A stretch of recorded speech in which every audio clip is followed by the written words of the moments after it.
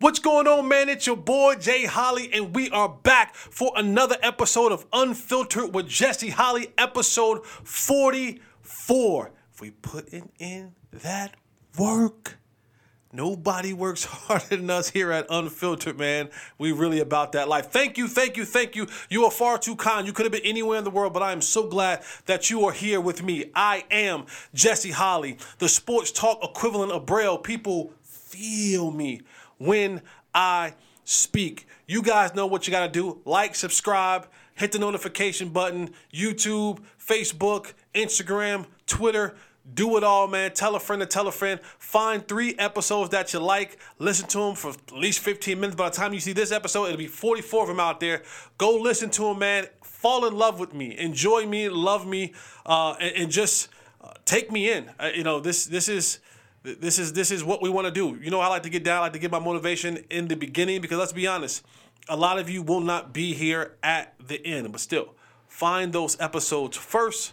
Listen to at least 3 of them and allow this thing to seep into your life, in your pores, in your being. I promise you, you will not be disappointed if you do so. All right, man. So here's what I got. It requires a little bit of action. That could be a word right there, but it's not what I'm saying. My word of the day is take back what's yours. Take back what's yours. A lot of us through life allow life and life circumstances to take from us. And not to get biblical and not to get into the spiritual realm of this, but the enemy has been sent to steal, kill, and destroy. You, mine, ours, our hopes, our dreams, our relationships, our children, our families, our ideas, our courage. We got to go take back what belongs to us. We have to get up off our tails, get up off our butts and say, that belongs to me. That happiness, that belongs to me. This peace of mind, that belongs to me. This joy, that belongs to me. This business, that belongs. This degree, this job, those children, though they belong to me. I'm going to go take them back from the streets. I'm going to go take them back from drugs. I'm going to go take them back from vaping or nicotine or whatever that is. Whatever you feel like you've lost, because life just be life. And if we're being honest, life just life sometimes. It just happens. And it gets on us and it steals some of the things from us. It takes away, it destroys, it corrupts. It does its very best to dominate us. Heading into this new year, 2024, now's the time. Start gearing up. Start getting yourself in condition. Start getting yourself mentally, physically, emotionally, spiritually strong, that when you head into this new year, we're going to take back what's ours. We're going to get back what's ours. That relationship, go get that. That job, go get that. Those things that you've been talking about, wanting, go get that. This 2024 is going to be the year of get back. Let's go back out there and take back. That's ours. That's yours. That's mine. We're going to get back all the things that we have lost in 2023. That's fine. And now, mind you, some of those things need to stay lost. Some of them do. But those that you feel that you deserve, those that you feel belong to you, 2024, we are going to take back what's ours. So start gearing yourself. Do whatever it is that you have to do to get yourself, your mind right, your body right, your spirit right, your motivation right, your feet right, your head right, everything to head in the direction of going to get what is yours. Go take back what's yours. All right, let's jump into this thing, man. The Cowboys defeat the Eagles 33-13. They went and took back what's theirs. They're right now, it'll change, but right now we currently sit, the Dallas Cowboys are first in the NFC East, and what a dominating game. That game to me, here is the highlight of the game for me. This is the highlight of the game for me. To quote a great philosopher, one of the greatest philosophers of our generation, Michael Irvin. Michael Irvin, and the many things that he said, one of the greatest quotes that philosopher said was, You beat a man by attacking his weakness. You will break a man by attacking his strengths. And what I took from that game, what I took from that situation was, we knew that we can go out and pass the ball on that secondary. I told you guys this last week. That secondary was trash. That secondary was toast. I told you guys it was toast. It will always be toast. They're not a good secondary. But where the Eagles kind of really hang their hat, where they really say, here's where we're going to be the better man than you. Here's where we're really going to put our money and our resources at, is in the trenches. That we're going to be stout, we're going to be strong, we're going to be physical. We got Fletcher Cox, we got Jordan Davis, we got Jalen Carter, we got Josh Sweat and Brandon Graham and Hassan Reddick, and we're going to be stout. Of course, Shaq Leonard went there, signed there a couple of weeks ago. He played a few snaps. But Philadelphia has long said what we're going to be in the trenches. We're going to be a physical football team. We're going to be a team that is absolutely monstrous in the middle. And you're not going to be able to do anything with that. When we played the Cowboys, when the Cowboys played Philadelphia a couple of weeks ago, coming into that game, the Philadelphia Eagles were only averaging giving up 65 yards a game, rushing. I mean, they were. They were. But the Cowboys came out in this game, and when I say they made a statement, to me, they made a statement. They said, not only are we going to beat you, not only are we not going to just beat you, we're going to beat you bad. Not only are we not going to beat you and just beat you bad, but we're going to beat you in ways that you can't do nothing about it. I think this was a planting of the seeds in the minds of Philadelphia. Because if the Super Bowl is the goal, if headed to Vegas in February is the goal, you're most likely probably going to have to beat Philadelphia one more time. And I think this was one of those things where they said, we're going to leave such a mark on this game that when we get back to playing you guys again, in the back of your mind, you're going to have to question yourself. You're going to have to say, can we actually defeat this team? Because the first game that you guys won, it was a lot of the Cowboys. Yes, there was some things that you did as a team offensively, defensively to give yourself that victory the first time around. The Cowboys left no doubt. They left no doubt in this football game to the tune of, offensively, the Philadelphia Eagles didn't even score an offensive touchdown. They had the fumble that they caused, and Big Carter ran it in for a touchdown. Other than that, they had 2 field goals. They had 2 field goals. This is a top 5 team who scores the ball in the red zone, the Philadelphia Eagles. But I love the fact that the Cowboys rushed the ball in total for 32 carries for 138 yards, 4.3 yards a carry, and a touchdown. When they needed to run the ball, they ran it. When they wanted to run the ball, they ran it. And when you talk about and get your mind ready for playoff football, you're going to have to be able to run the football. And no, it may not equate to you having a single rusher have 125 yards, 150 yards. You might. That's great if you do. But it's going to be in those critical moments. Can I run the football? In those must-have moments, do I have enough juice to run the football? And when you have a team in the Philadelphia Eagles who pride themselves on being alpha males, dominant alpha males up front in the trenches, games that won or lost in the trenches, and you're able to move those mountains to give yourself an opportunity to go out there and really, really, really leave your mark. I think the Cowboys did that. I think the Cowboys did that in the rushing game where they were able to say, we're going to run it when we want, how we want, where we want. And honestly, nothing you can do about it. And I love that. I love the fact when you have good on good. I love the fact when you just got just 2 teams of alpha males that ready to just thud up with one another, man. And it is an all-out physical bash. And the Cowboys, who I don't think is overall technically a physical football team. I think they have some physical components. I think they have a player or 2 that is physical. But overall, this was a dominating team win. Dak Prescott, after this win, I think has catapulted himself as being the lead dog in the MVP race. We'll get more into that in the show about the MVP rankings.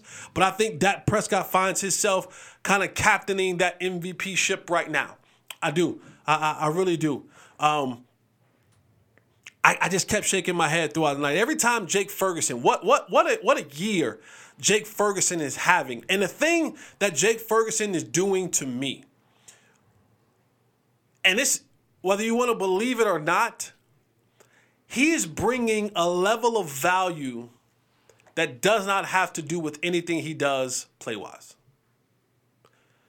Jake Ferguson has brought to this offense an attitude. You know, Dak is a quarterback. He'll have his moments.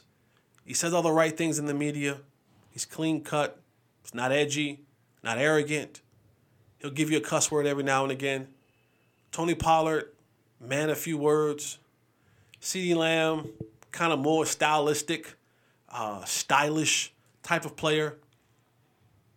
The offensive line, not a guys. They don't have any attitude guys up front. Tyron and Tyler Smith. He's a physical dude, but when the last time you heard Tyler Smith say something? Just run through your memory bank. You haven't.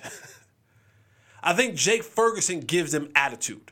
He gives them the Jeremy Shockey, right? Remember Jeremy Shockey from the Giants back in the day? Just that attitude. He gives them that presence where even in the game, there was a moment when he hurdled over the dude and they're kind of having a conversation on the sideline, and the ref had to come over there and go, okay, simmer down, my boy. Simmer down. You're a little bit, but Jake Ferguson, and that's value.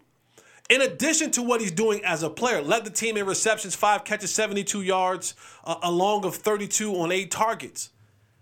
But the value of him is that when he steps on the field, he steps out with a level of aggression, a level of attitude, a level of just, I am the dog.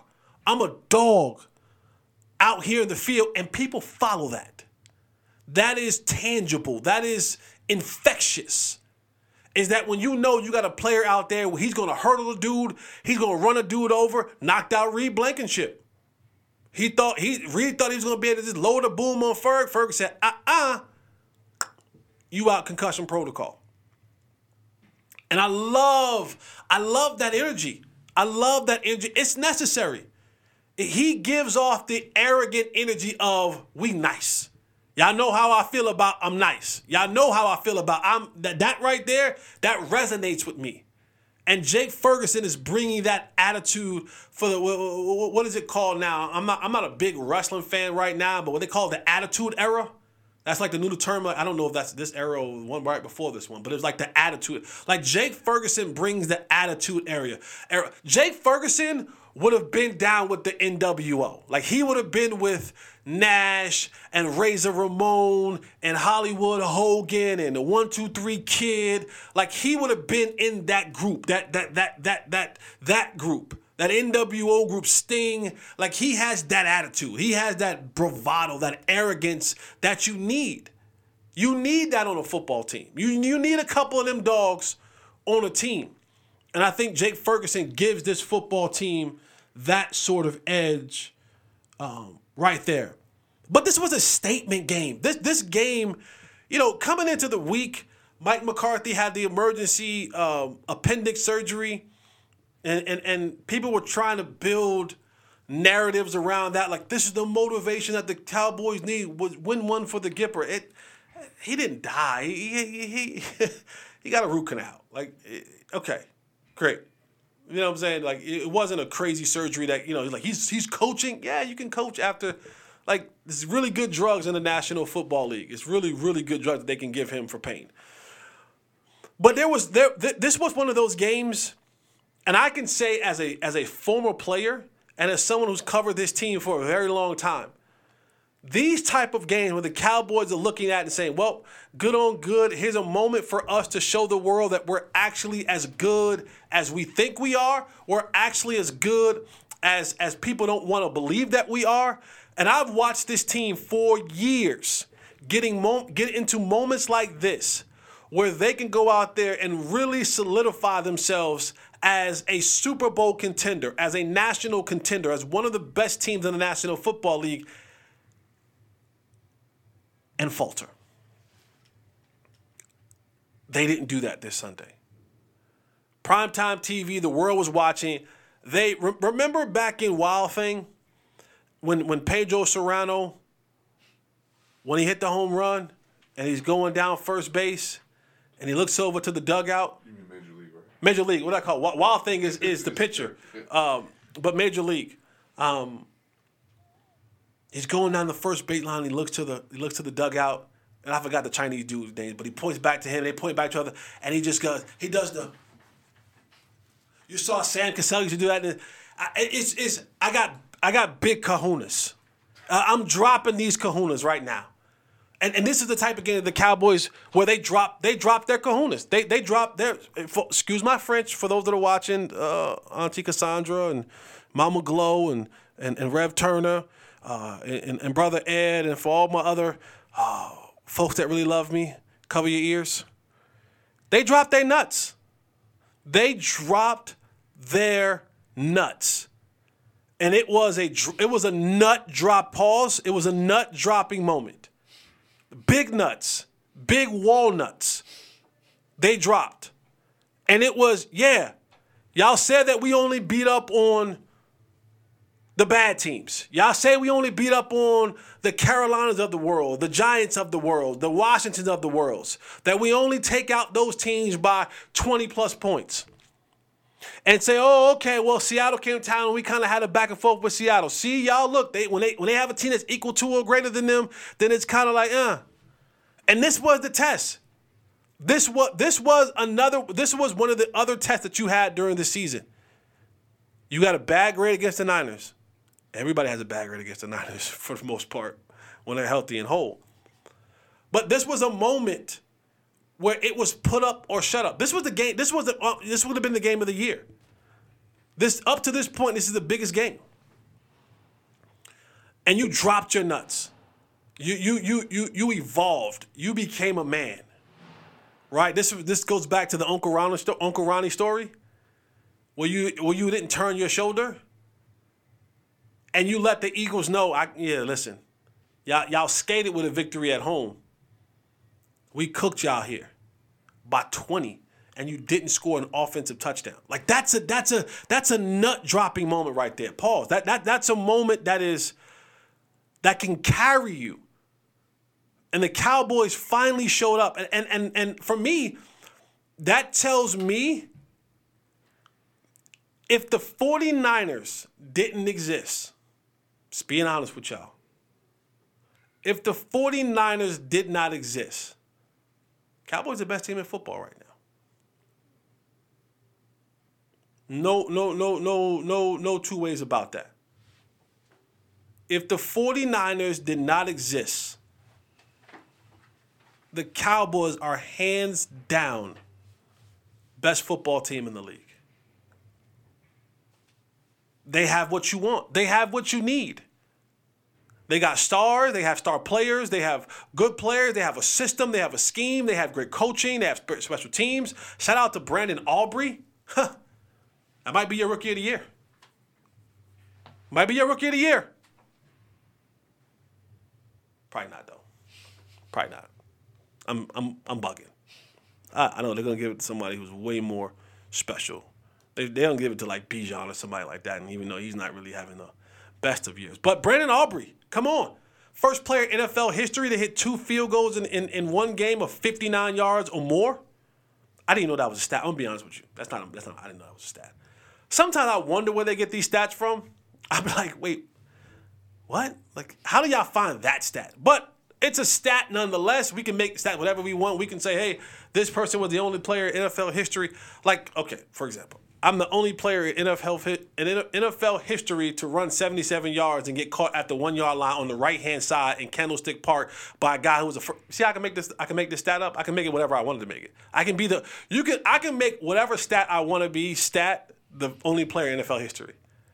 I'm the only player in NFL history to catch a 77-yard pass to get tackled at the 1-yard line by a guy who was a former first-round pick who ran a 4.3. See how I did that? That's how they pull some of these stats sometimes. They do it in every sport. Like, oh, this is in the NBA. This is the only player in NBA history to make 3 3-pointers in a minute and 33 seconds in the third quarter while on the road wearing white sneakers. It's true, but they made the stat up. So, but Brandon Aubrey, shout out to him. Shout out to Bones Fossil for finding Brandon Aubrey. That was a big thing in training camp. It was like, oh, who's going to be the kicker this year? And then all of a sudden, he was like, yo, I'm cutting everybody except Brandon Aubrey. We're going forward with him. Hadn't missed a field goal all year. Couple extra points. Field goals. They call him butter. He's been money. He's been money all year long. And that's huge. That's huge because when you get in these playoffs, you're not going to have these 40-point blowouts, especially when the Cowboys have to go on the road. If they don't win the division and they're a wild card seed, they're on the road. They're going to be on the road. They're going to be some traveling folks. While at home, they average 40 points a game, and on the road, they average 24. So there's going to be some field goals that need to be made in some critical moments in teams, adverse teams on the road, with probably some conditions. If you look at it, well, maybe if you got to travel to Philly, you're going to have to deal with some conditions in January. You just are. You know, if you got to travel to Santa Clara, you're going to be straight. And if you got to play, first round game, it's going to be a dome. It's either going to be New Orleans or Atlanta. So you have to worry about nothing there. Dome team there. Detroit's a dome team. You got to play them. So a game like Philly, wind, rain, cold. See, I don't understand what that ball is. That football, when they get cold outside, man, that leather gets ridiculously, let me say pause, hard. That leather gets hard to kick, to catch, to do anything. But Brandon Aubrey, man, has been lights out for this football team. Another game ball for me goes to the old man. The old man, Stephon Gilmore.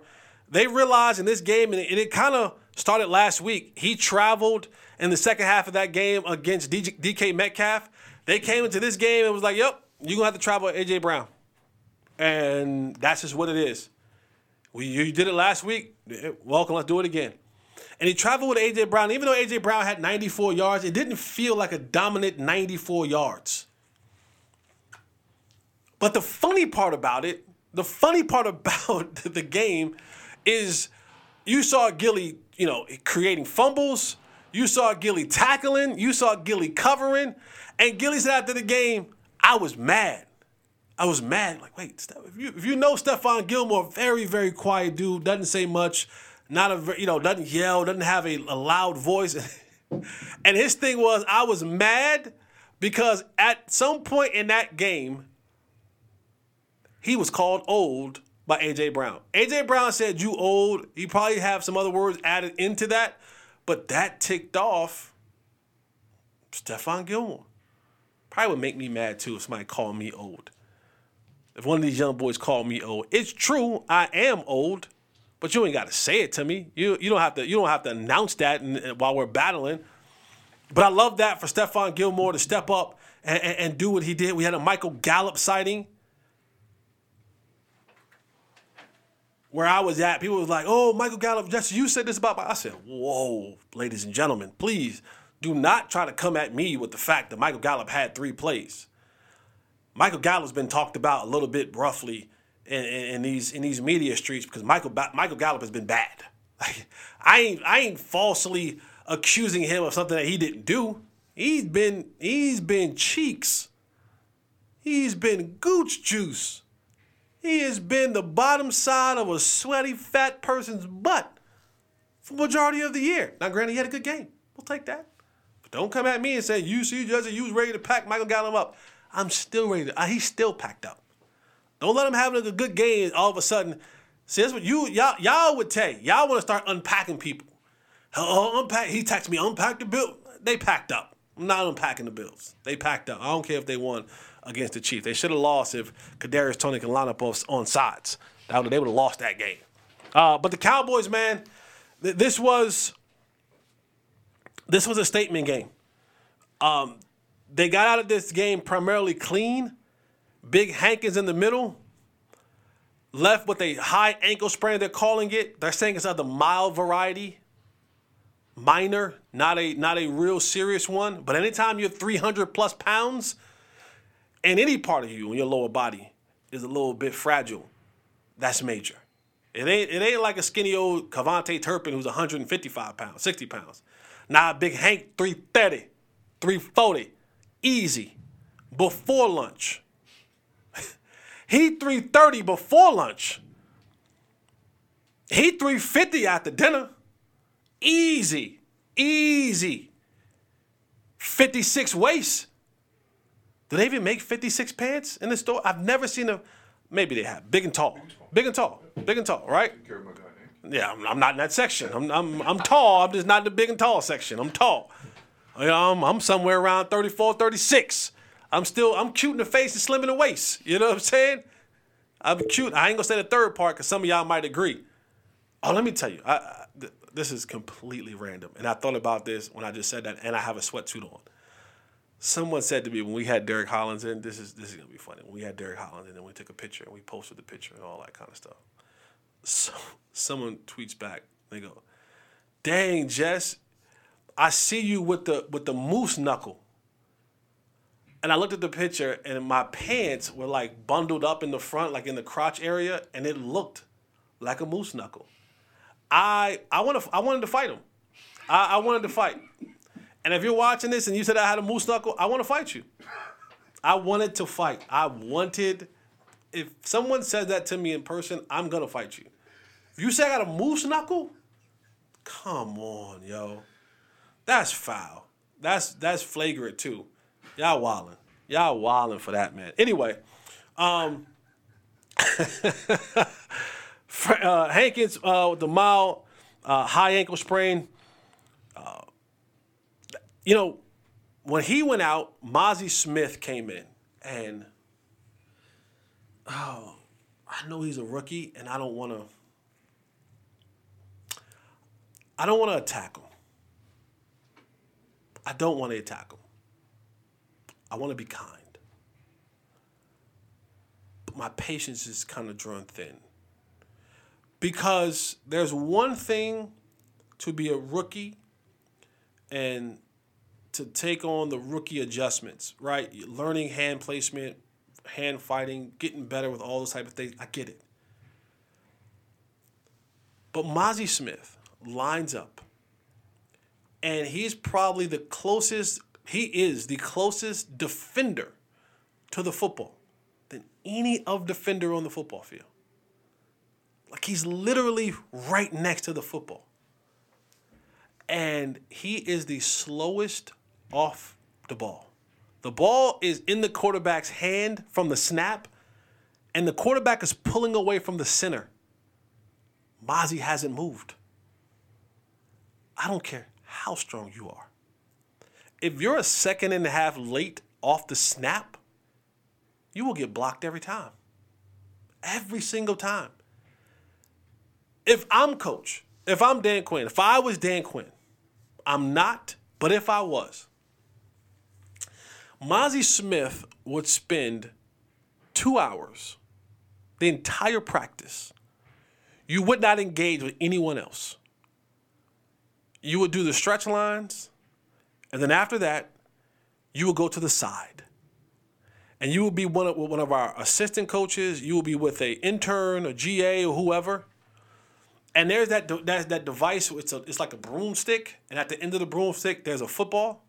And they usually work on that for get off. They just hold it down and they just pull it back, and then Mozzie work on that for 2 hours every day until he got a jump. That's not technique. That's not rookie.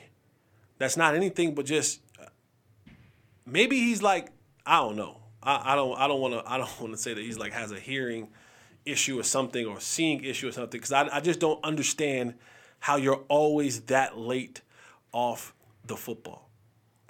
And another thing that got me frustrated as well, when I watch Jake Ferguson do what he does, and I think once Peyton Hendershot kind of gets back, those two together, I bang my head on the table because I go, the Cowboys wasted a second-round pick on a tight end that they did not need.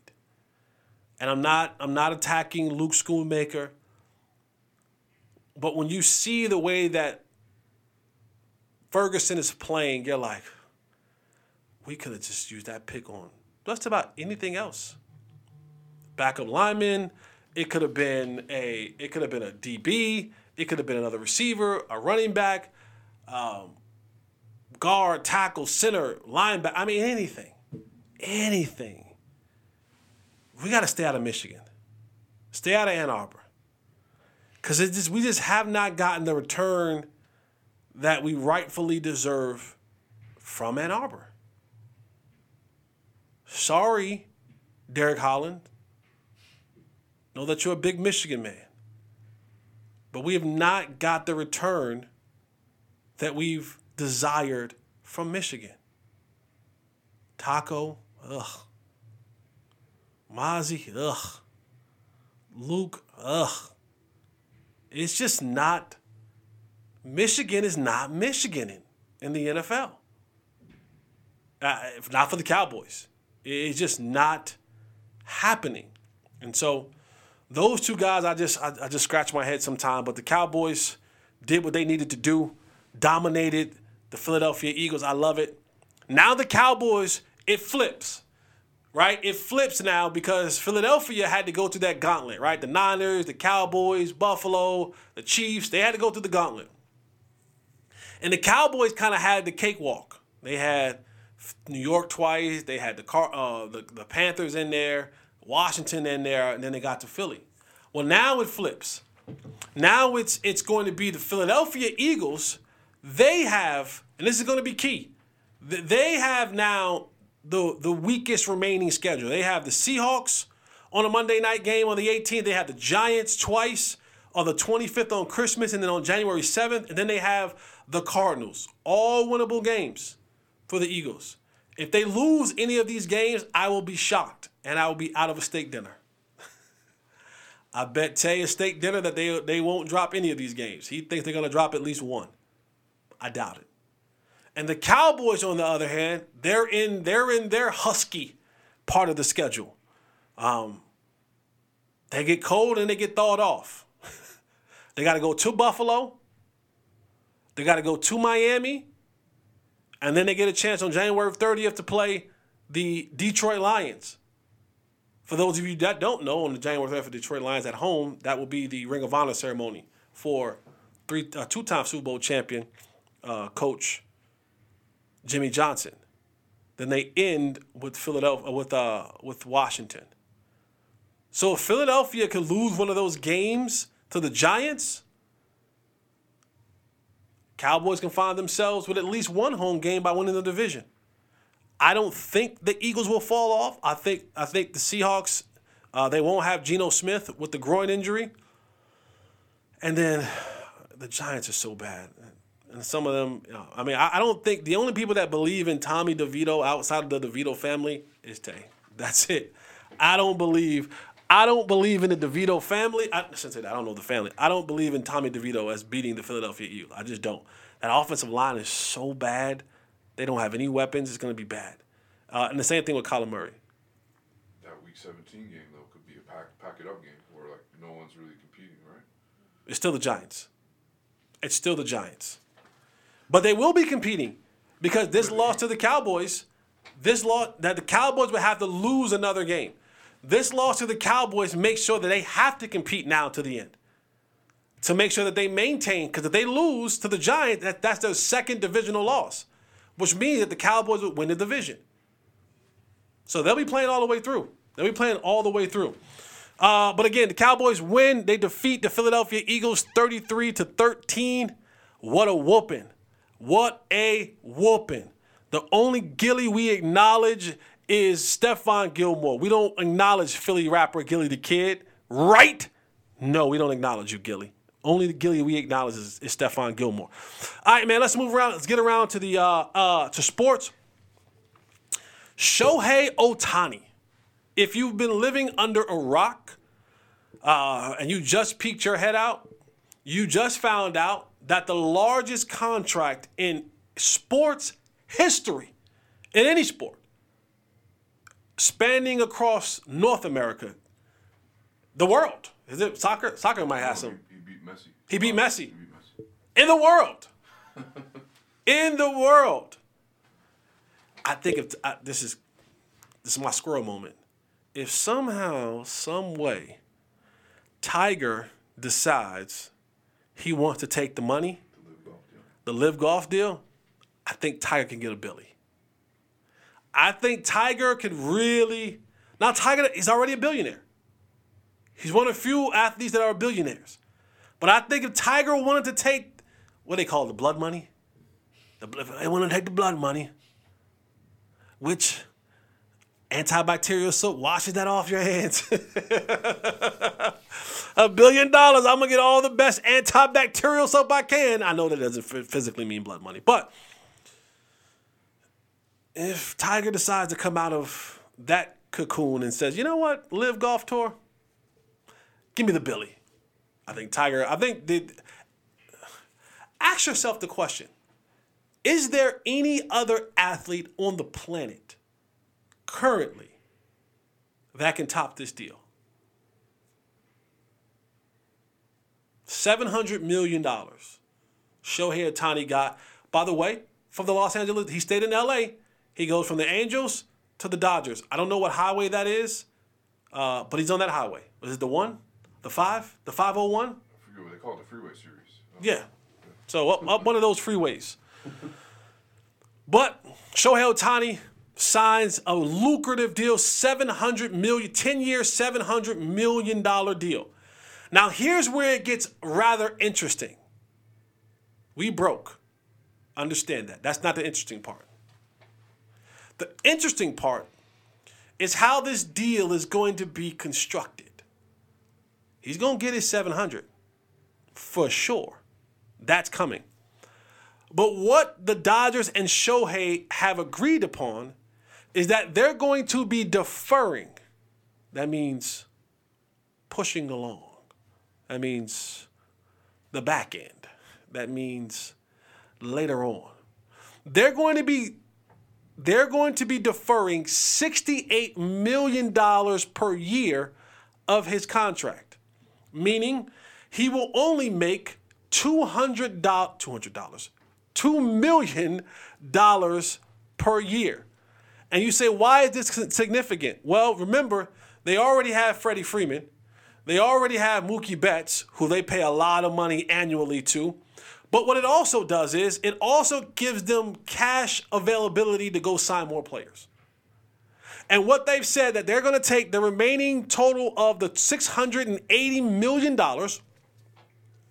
that is left will be deferred to 2034. And from 2034 to 2043 is when that $680 million will be paid to Shohei Ohtani. Now, I don't know. It doesn't say within that time frame how. I don't know if they're going to break it down per year or they're going to do more on the back end. And however they may, I'm assuming that when they get to that point, TV deals, some streaming deals, they would have won one or two, maybe World Series. And maybe they may just break it down per year. They may say, hey, we need some more money. We're still in a dynasty type mode, and we got a good team that we can build upon. Let's give you a little bit this year and push more of that back to the back end. I don't know how that's going to do that, but he'll get that $680 million in a 10-year breakdown starting in 2034. Kind of like the Bobby Bonilla situation. Bobby's still getting paid. Still getting bread. And some of you may say, well, $2 million a year, Jess, that ain't really enough to live on for Shohei Ohtani, especially not in L.A. Well, the deferral was Ohtani's idea. A source close to the situation said, motivated largely by the thought of helping the Dodgers sign other players and made easy for the massive off-the-field earnings. Shohei is reportedly believed to make an upwards of $45 million annually through endorsements and other things, a source says, making him by far the most marketable player in Major League Baseball. The Angels were believed to make more than $20 million annually when he was with the Angels. So he's making double in endorsements from his time with the Angels that he'll be making now with the Dodgers. So $2 million per year, but he'll make close to $50 million in endorsements annually from all the things that he is a world superstar. He is a star. They'll probably do some TV contracts with the Japan. I don't want to offend anybody. Please don't. I want no smoke with the foreign countries. I'm chilling. Let me move away from that before I say something I'm not supposed to say. The first game is in South Korea. First game is in South Korea. That's smart. I was thinking that to my head, like, why doesn't baseball do more like kind of like the NFL does? Like, hey, play some games over in Germany, play some games over in London, play some games in Mexico City, play some games all over to kind of get that out there. So that's perfect. That's gonna be. They might have to build a bigger stadium to really fit in the people. That's gonna be a massive game. It's going to be a massive game. So, Shohei deal is done. He is a Dodger. And so that means he'll be coming to Globe Life. How many times a year? Couple? Texas goes there this year. Well, no Shohei in Texas. Maybe. I mean, you have your chance. You've been here for. Well, I don't know if they got $700 million just laying around. No, I meant the Angels came to. Oh yeah. I thought you meant like, hey, he could have been a Ranger. They're like, wait, No. I'm like $700 million. I don't know if they just won the World Series. They ain't that damn good. He ain't got that much money over there. But Shohei done deal, $700 million. That just every time I say it, it makes me realize just how broke I really am. $700 million to play baseball. Almost $1 billion to play a child's game. If you're listening to this, son, put down the basketball, put down the football. If you have sons, if you have children, they should be play everything. But everyone's not going to be Shohei. This is a one in a lifetime type generational talent. But $700 million, man, that's an incredible, incredible amount of money. They haven't signed the deal just yet, but it's imminent. It's happening. It's going to be a done deal very, very soon. I think they're working out all the logistics. And my question is also, how do the other owners feel about that?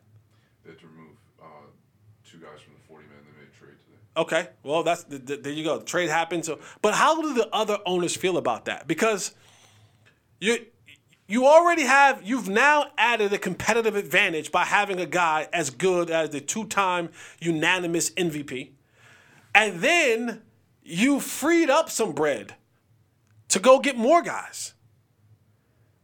That's going to be that has to piss a couple owners off. There has to be a couple owners, especially the small market teams who just don't have that kind of bread to even compete like that, and going like, damn, they got their cake and they eating it too. Like the rich is getting richer. Y'all gonna let these guys defer this money to the end of his contract, basically, and then allow the Dodgers to add more pieces? You already got Freddie Freeman, Mookie Betts, and Shohei have all won MVPs. At some point, you got 3 MVPs on your team. And multiple. They won multiple MVP. So you got 3 players who won multiple MVPs on your team. And looking, because of the idea from Shohei to defer the money, looking to bring more. I know the Yankees pissed. I know the Cashmans and the Steinbrenners of the world. They pissed. They pissed. They beat us to it. They beat us to the gymnastics of the money. That's what they did. They flipped the money. This got to be like a RICO case, right? Everything's a RICO case. This got to be RICO. This got to be RICO. If it was in Atlanta, they had you in the court, pull up on RICO charges. And then y'all be saying the Dodgers stand for something else, like Young Thug. Y'all be saying the Dodgers stand. The Dodgers doesn't. What does the Dodgers stand for? It means doing others dirty, grimy, egregious, retaliatorial, I don't know, whatever. Shohei signed mad money. He's rich. He's super rich. All right, the Lakers, keeping it in L.A., the Lakers won the in-season tournament, which awarded them, each player, $500K. Now, Shohei's paying that in taxes. But each player for the Lakers on their active roster, $500K. The first inaugural in-season tournament, they said that they're going to hang a banner. And I don't know. I'm conflicted. I'm conflicted because I know how hard it is to win anything. A game, a series, now a tournament. And I am one that always wants to celebrate victories because they are hard to come by. And winning is fun. Like when you win, you play in a church league. I want to win. And when you win in a church league and all you get is a photograph and a t-shirt, you feel great. Like that makes you feel. If some of you are watching this and are in a bowling league, are in a softball league, are in a bingo league, or whatever, cornhole, horseshoes. When you win that tournament, it feels good. And it might be fantasy football. It might be just you and a couple of your other homies. But when you win, there's this euphoria that comes with saying that I am victorious. I achieve the greatest achievement that can be achieved in this moment. So a part of me is like, oh, you played the in-season tournament. There was a trophy. There was a prize. There was a beginning and an end to it, and you won it. Celebrate, champagne bottles, goggles, all that kind of stuff. Then you go hanging the banners. I'm like, oh. Because I think about the Lakers, and I'm like, this is the Lakers. And maybe I feel differently if Indiana won it. Because you're like, well, Indiana, you don't have a history of actually winning championships. Maybe I feel different if the Pelicans won it or the Blazers won it. But when I think about the Lakers winning it, and I don't know, in my brain when I hear hang banners, I'm thinking, you're the Lakers.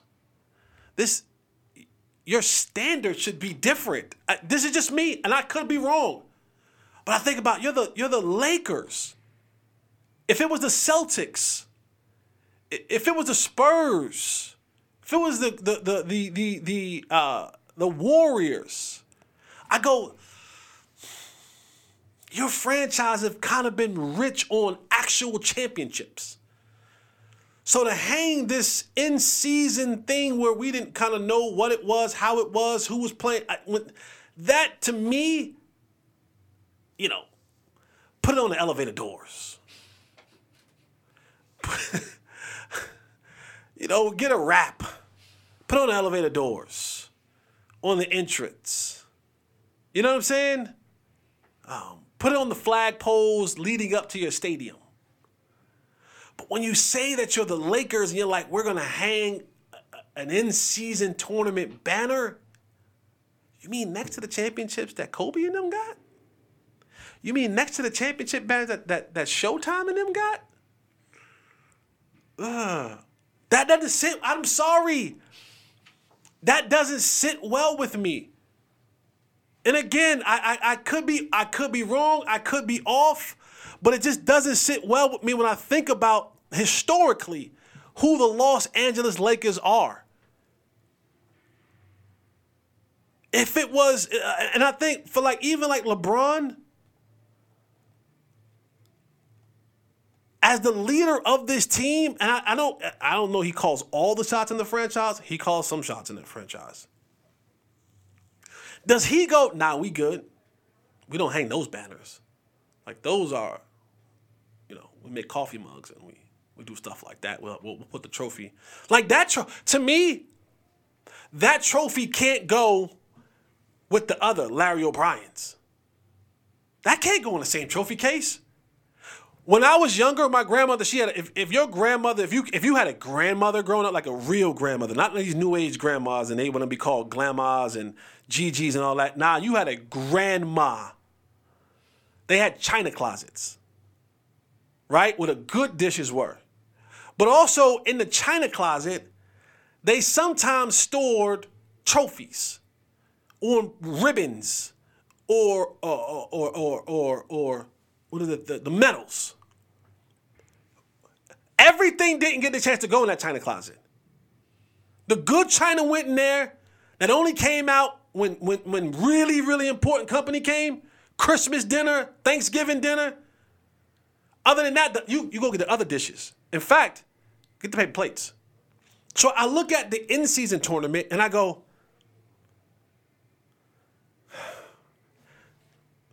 that can't go with, was it 17? 16, 17 championships that the Lakers have? 18 championships? That can't go with them. It's like, yeah, I know they're the same color, but they don't have the same meaning. The gravitas ain't the same. So when I hear that they won $500K for LeBron James, 1% of his salary. 1%. Like, don't get me wrong now. $500K is $500K. I don't care how rich you are. You get an extra $500K that you didn't bank on getting, you'll take it.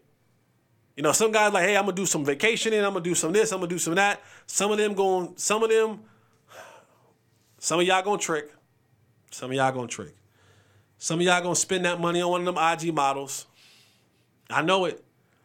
But when I hear about the trophies, that part bothers me just a little bit when it's that franchise. But congrats to the Lakers and their in-season tournament, the inaugural in-season tournament winnings.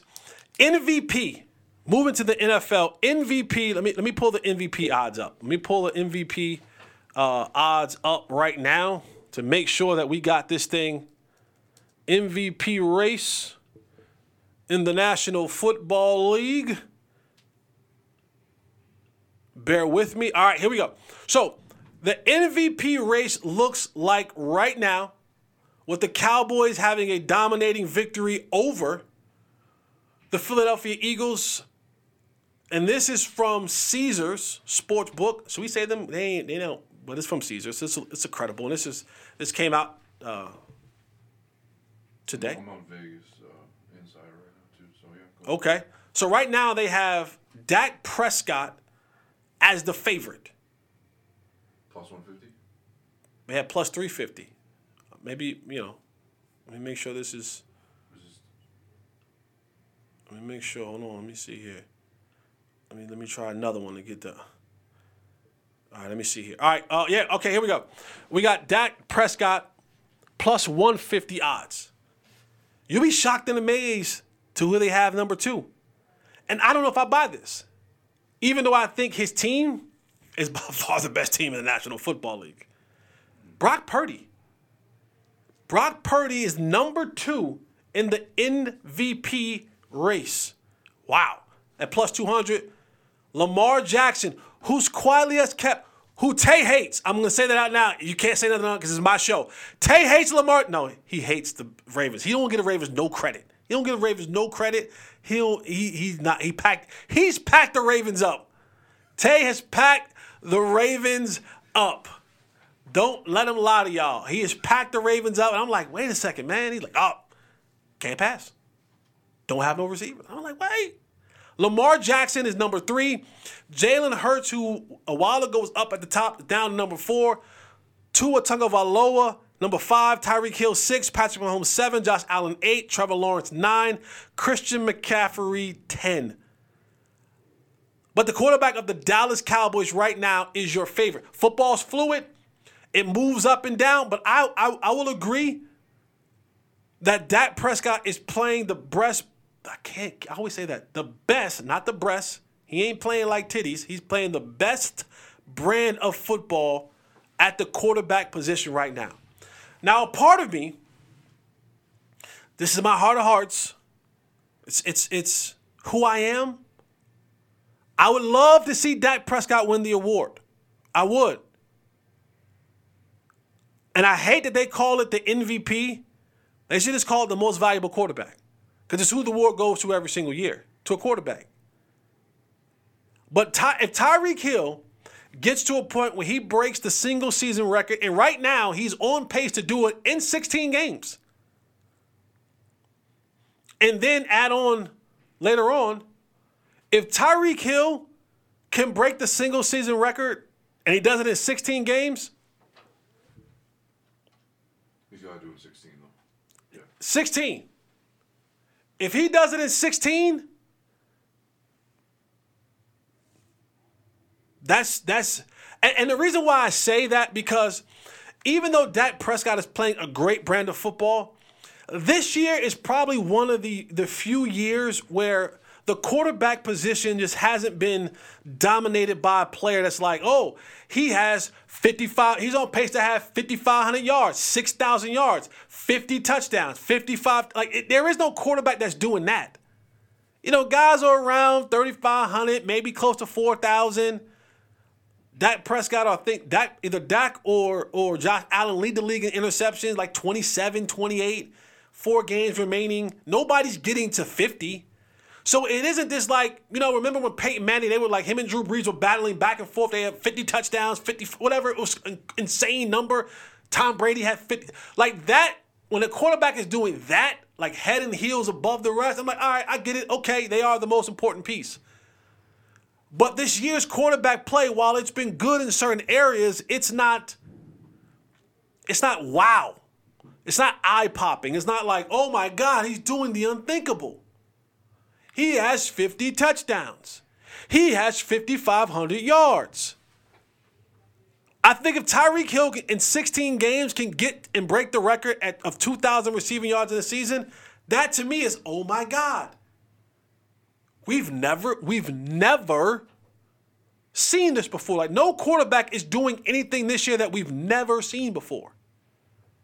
So to me, I'm like, if Tyreek can do something we've never seen before in all of the years of the National Football League, I think that has to hold enough weight to go.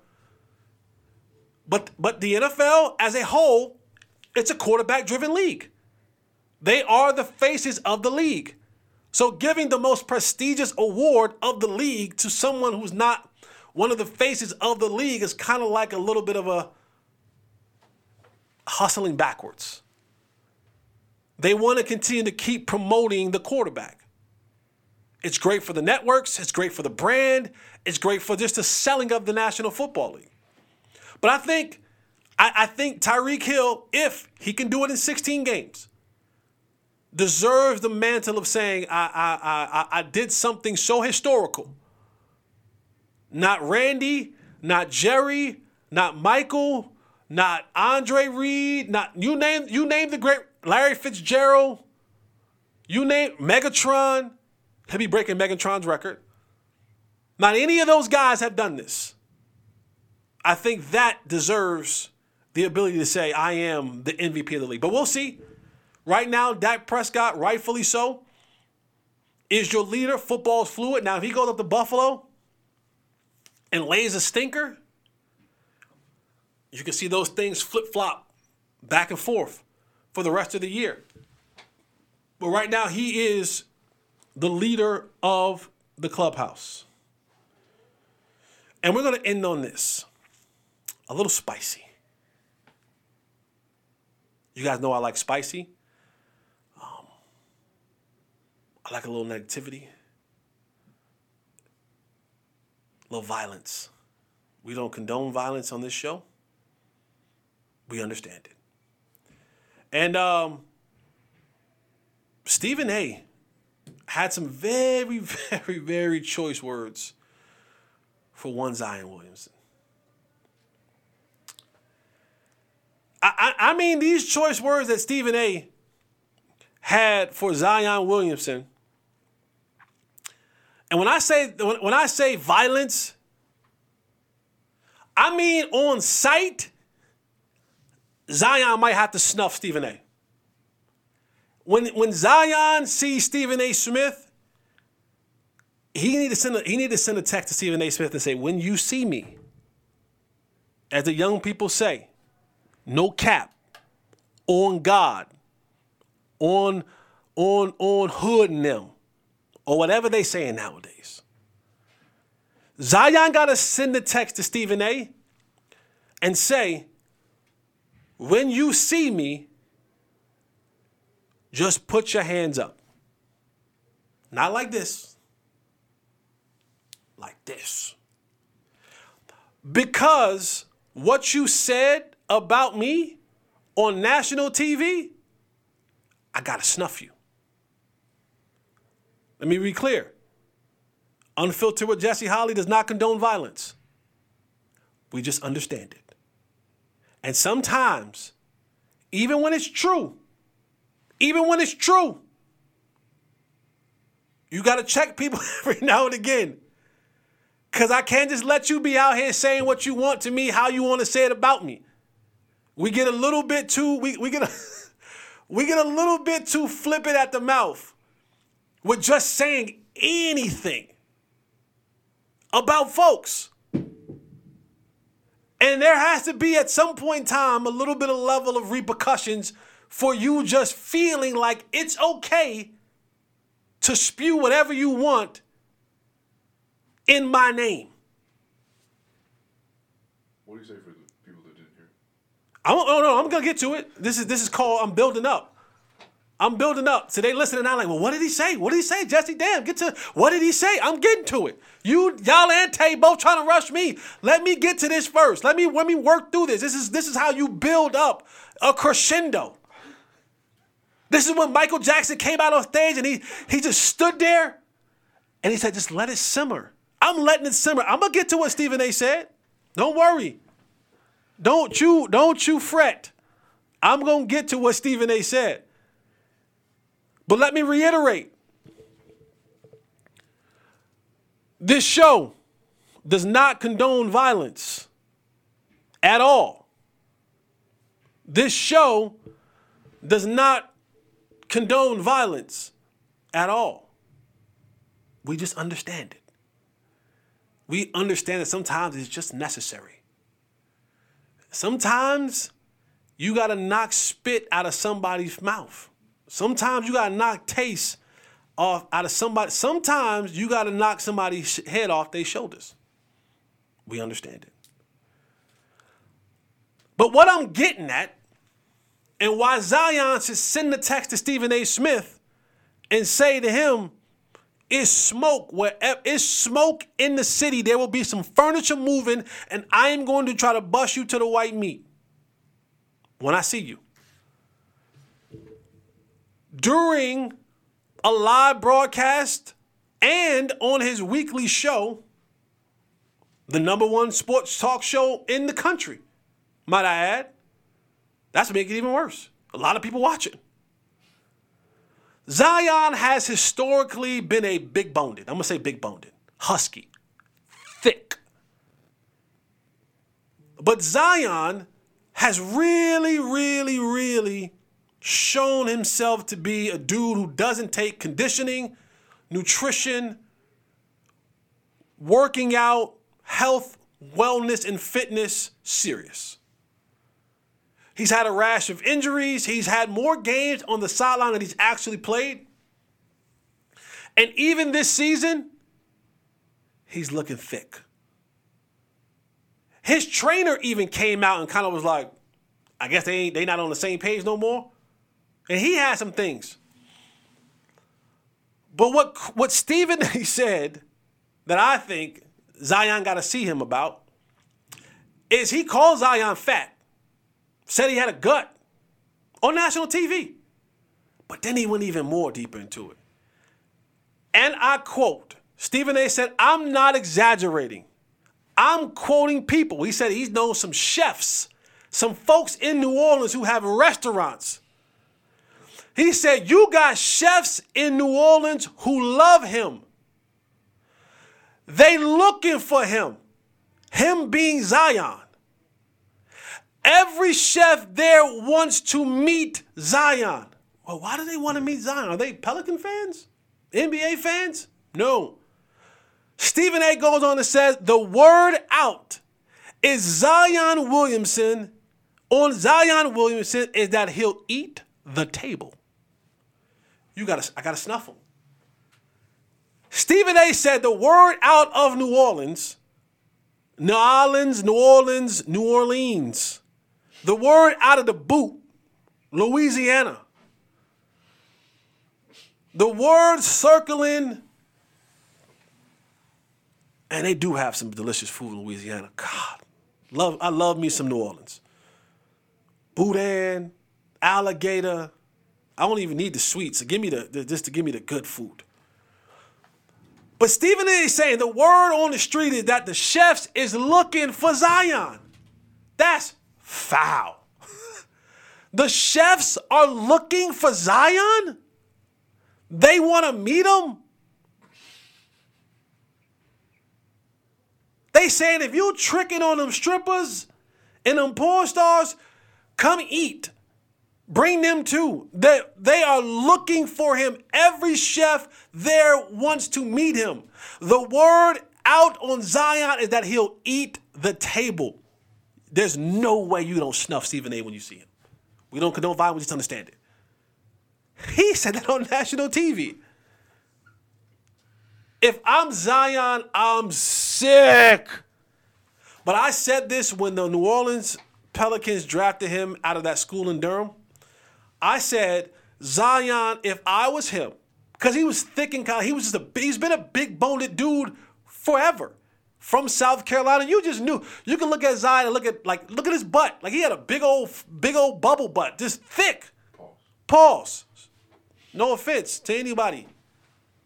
But you just knew, like, this dude gonna get fat if he don't get right. I said when they drafted Zion, I'll find the tweets and I'll put it up. The first thing I would do if I was Zion Williamson is when the commissioner handed me my jersey and I put on my hat and I took the pictures and I did my interview with whoever was there. When I got back to the green room and we're on our way to the bus or to the car to head on the plane to get to that team to do my press run the next day, I would have been on the phone with LeBron James. Hey, LeBron, how you doing? This is Zion Williamson, man. Oh, yeah, thank you, man. I appreciate that. Congratulations. I appreciate that, man. Thank you. What I want to know is, who is your chef? Who is your nutritionist? Who's your trainer? And when can I come work out with you? Because you think about LeBron, who is 36 years old, 21 years in the league, and he's still doing what he's doing. He spends $1 million a year in health and fitness on his body. Zion seems to be spending $1 million a year at the buffets. Don't snuff me when you see me, Zion. I'm a little younger than Stephen A.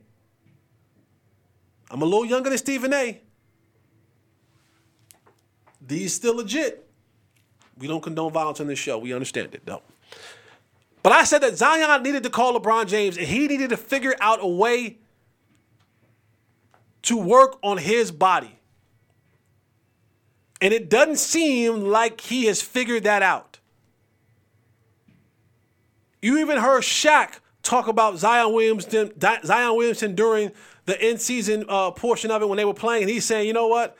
Zion don't even run hard. Like, he don't even run hard enough. He don't get buckets just for being physically more gifted than anybody. Like, he doesn't even use the advantages that he has to be a better player. And I get sometimes it's, rookies and young people and all that kind of stuff. But when you have the resources and the finances, there should be no excuse. You can have a trainer, a nutritionist on staff with you, following you everywhere you go. One of the things that I will applaud LeBron James for is the way that he is sold out on getting his body and keeping his body in tip-top condition. Eating right, living right, doing things right. I remember seeing LeBron James at a Summer League game in Vegas. LeBron James.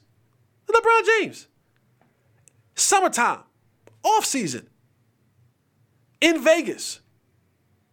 At the Thomas and Mack Center.